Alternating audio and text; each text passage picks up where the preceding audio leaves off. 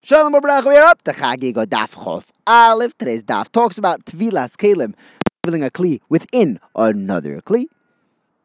And we have a machlekes whether there are 10 or 11 cases in our Mishnah that differentiate between Kodshim and Truma. We begin with the Gemara that asks, why can't you toivel Kodshim within another Kli? A Kli within another Kli. What is wrong with that? So the first hit you have is Ula, that says that we're worried that the inner Kli is heavy and it's going to weigh down on the outer Kli and cause a chatzitza. There'll be a space between the two Kalim where the water will not make it. Frag the Gemara, yeah, but the Seifa of our Mishnah was talking about chatzitza, where we had the knots, and we said they have to untie the knots by Kodshim to prevent a chatzitza. So the Reisha is not talking about a chatzitza. So the Gemara says that no, they're both talking about chatzitza, and we need both cases, the case of a Kli within a Kli and the case of the knots, because if I only said the case of a Kli within a Kli, that does not work by Kodshim. By Tvila, that's because it's very heavy, and the inner Kli will cause a chatzitza. But by the knots, you don't have that inyan of the weight weighing down when you're doing the Tvila, and I might think that would not be an issue. Kamash Malana brings down the knot case also, that would also be problematic. By Kodshim, you have to untie the knots before Tvila. And if I only said the case of the knots, that's because the knots get tight, they stick to each other when being toiveled. But when it comes to a Kli within a Kli, it doesn't get closer. The two Kalim don't tighten when you put it in. The inner Kli starts floating a little bit. So I might think that would not be an issue of Tvila by Kodshim. Kamash Malon, that even that would not be a good Tvila for Kodshim. Both knots and a Kli within another Kli. And this is Rav Ila going according to his own opinion, because he holds that there are only 10 cases actually listed in our Mishnah. These two, of the Kli within a Kli and the knots, are actually the same case of chatzitza. He holds that the first 5 cases apply to Kodshim, or even to a person who is trying to treat his chulin like Kodshim, just so that he doesn't run into any problems. The last 5 cases only apply to Kodshim, but we would not be concerned about them when he's just treating his chulin like Kodshim. Why? Well, because the first 5 have a chshash of a tumah mid'oraisa.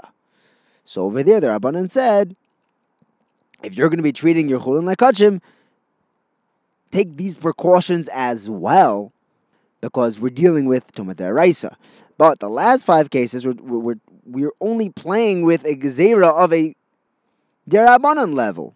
So if someone is only treating his chulin like hektish, it's not real hektish, we're not goizer to take these precautions, to make these safeguards. Rava, however, gives a different answer. Why Kodshim cannot be toiveled one Kli within another? He says it's not an issue of chatzitza. Rather, it's a gezerah that a person may come to toivel tiny things like a needle or these mini forks in a Kli that has a very narrow opening.